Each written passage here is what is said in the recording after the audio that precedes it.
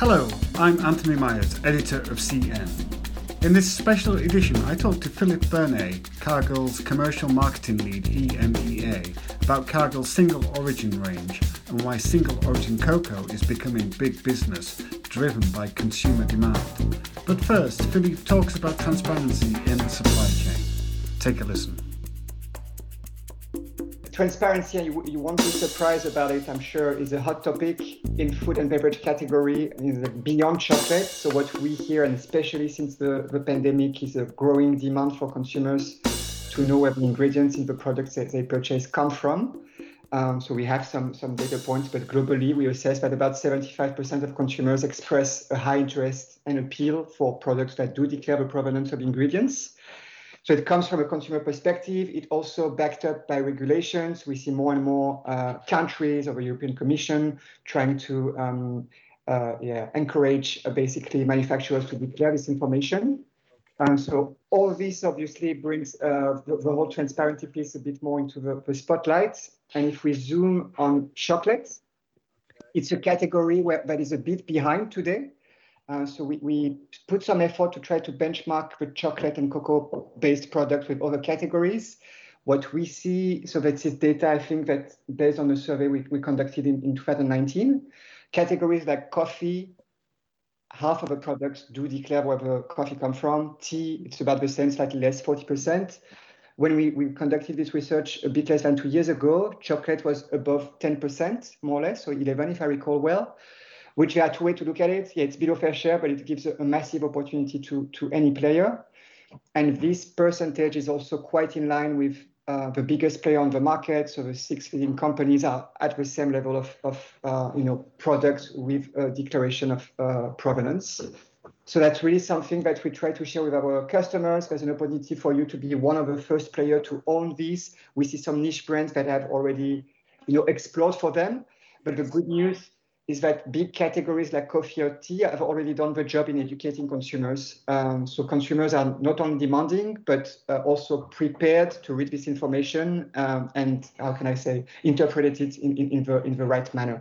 So this is growing, and we expect it to grow even more in that sense.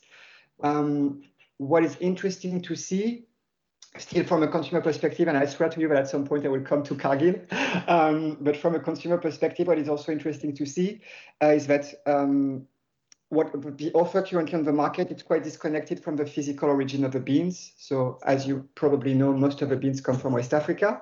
Yes. Whereas the products that do have a claim on packaging, like the share of products claiming West Africa is much less. So there's quite a discrepancy from that perspective. Southern America is a region that is much more active in communicating to consumers. And here as well, we think there's an opportunity, and that's something when we talk about declaring provenance with our customers, there's obviously the opportunity to have a single origin offer, and we will talk about it, I'm sure, during this half hour together. But there's also the opportunity to stick to the recipe you have now, even if it comes from the biggest suppliers like Ghana and Ivory Coast, and start sharing this information with consumers.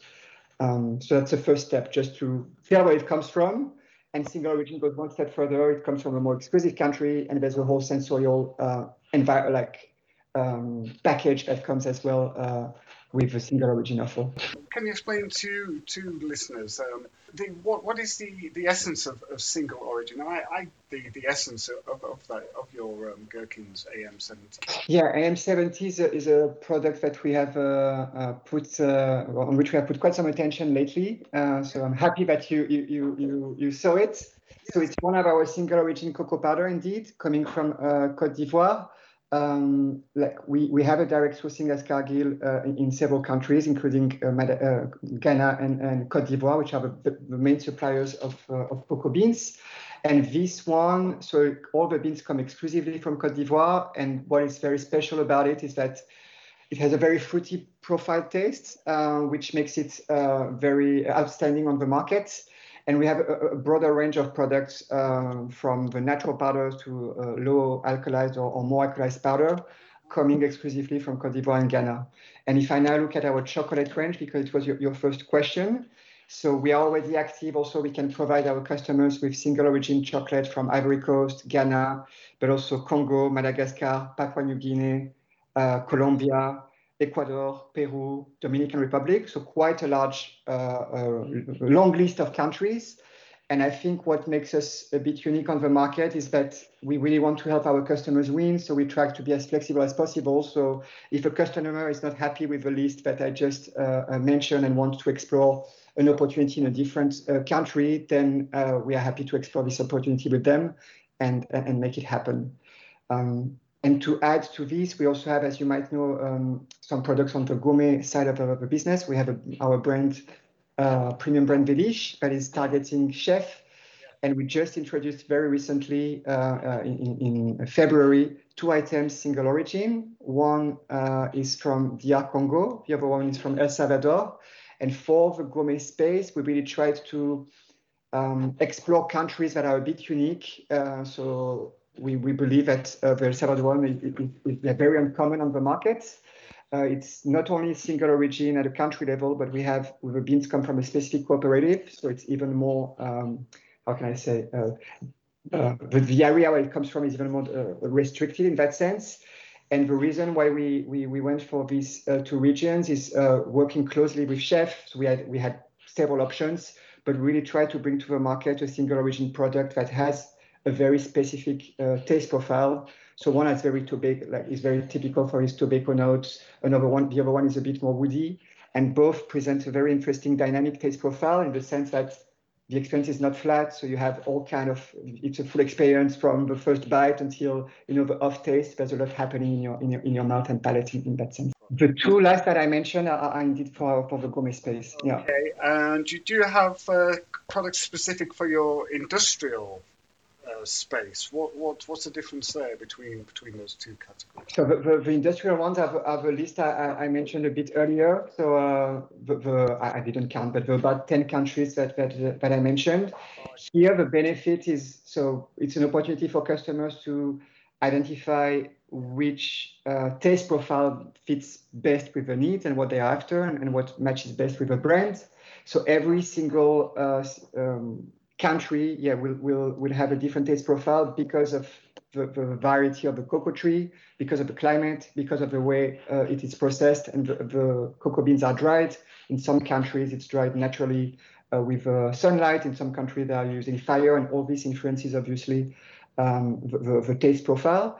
So what we do usually when we talk single origin with our customers, we come up with a big box of samples of chocolate. We taste them together, and based on the likability and the profile they are after, we might be able to identify what is the origin that they are, that is the best match for the needs. And again, if there's nothing in our toolbox that answers immediately the need, then we're happy to investigate over countries with them. I guess the main thing here with single origin is consumers willing to pay more for what is a premium product. How can your customers earn consumers' trust with origin? Yeah, no, it's a good question. It's typically the conversation we have with our customers. So we have conducted quite some research on origin because it's such a hot topic, and so many customers want to discuss this topic with us. A key element that comes out from, so every year we conduct a big research. We talk to more than 7,000 consumers in EMEA. And what came out of it is that the appeal of origin chocolate is very high. So 60% of consumers declare it's appealing. About the same percentage declare they are willing to pay more. And to quantify it, we put 10% more to try to put a number behind. So that's what obviously is declared by consumers, but that's already what we see happening in reality. So if you look at the average price of a single origin product, it tends to be more expensive than a non-single origin product. So this is already common practice. Consumers are like, the mind is open to pay a bit of an additional for this. And the reason behind is that there's a perception that the taste is better. And in that sense, they are right, because the taste is at least specific, if not better. Because it comes from one country only, you can really reach, a central experience that is quite unique. Together with the taste, also single origin products tend to have a very there's a halo effect, so it's very well perceived on a broader perspective. So they tend to be perceived as also more sustainable products because consumers know where it comes from, so the transparency element. They also tend to be perceived, like what was interesting, we really digged into, we also had some qualitative conversation with consumers.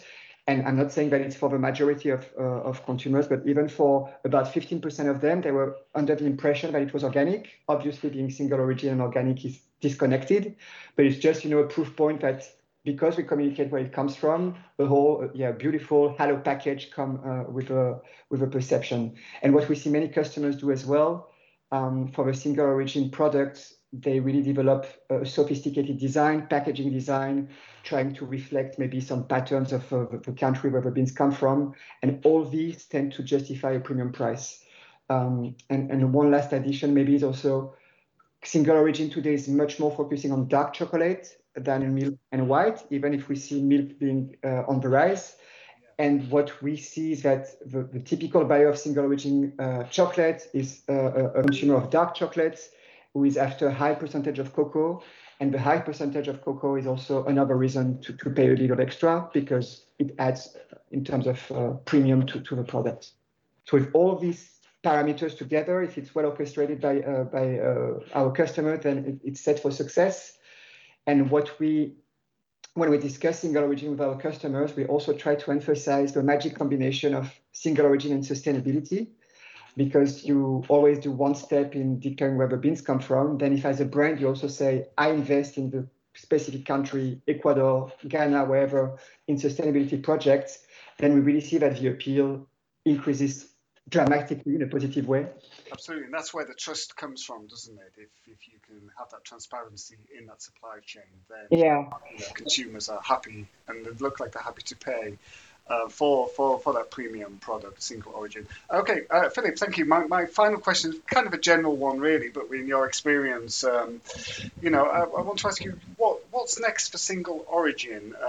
Will consumers demand more? Will cocoa become more expensive, for example, as a payoff for more sustainable and socially responsible source products? And what I'm getting at is, I guess if we look at I don't know much about coffee and other commodities as such, but if you look at kind of petrol, diesel, electric cars, all these kind of trends that all these kind of different innovations were kind of niche at the time, but now they're becoming more mainstream, aren't they? They're becoming the norm. What do you think will happen with So we see it increasing year on year, and we would expect this to continue to increase. And the pandemic has accelerated the demand of consumers for transparency.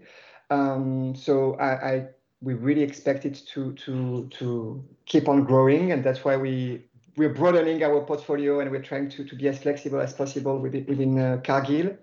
There's already a premium that we are asking for single origin products because of a specific supply chain. And because we also know that our customers can, as you were saying, consumers are willing to pay more for, so they can hopefully pass part of this premium in the price of the end product. And what we are hoping for and what we are pushing also, if I can say, or encouraging our customers to consider, is again the magic combination. Great that you say where it comes from, but please consider associating it with a strong sustainability effort. So say to your consumers that it comes from Ghana, Ivory Coast, or maybe even West Africa. It's already a great step towards transparency.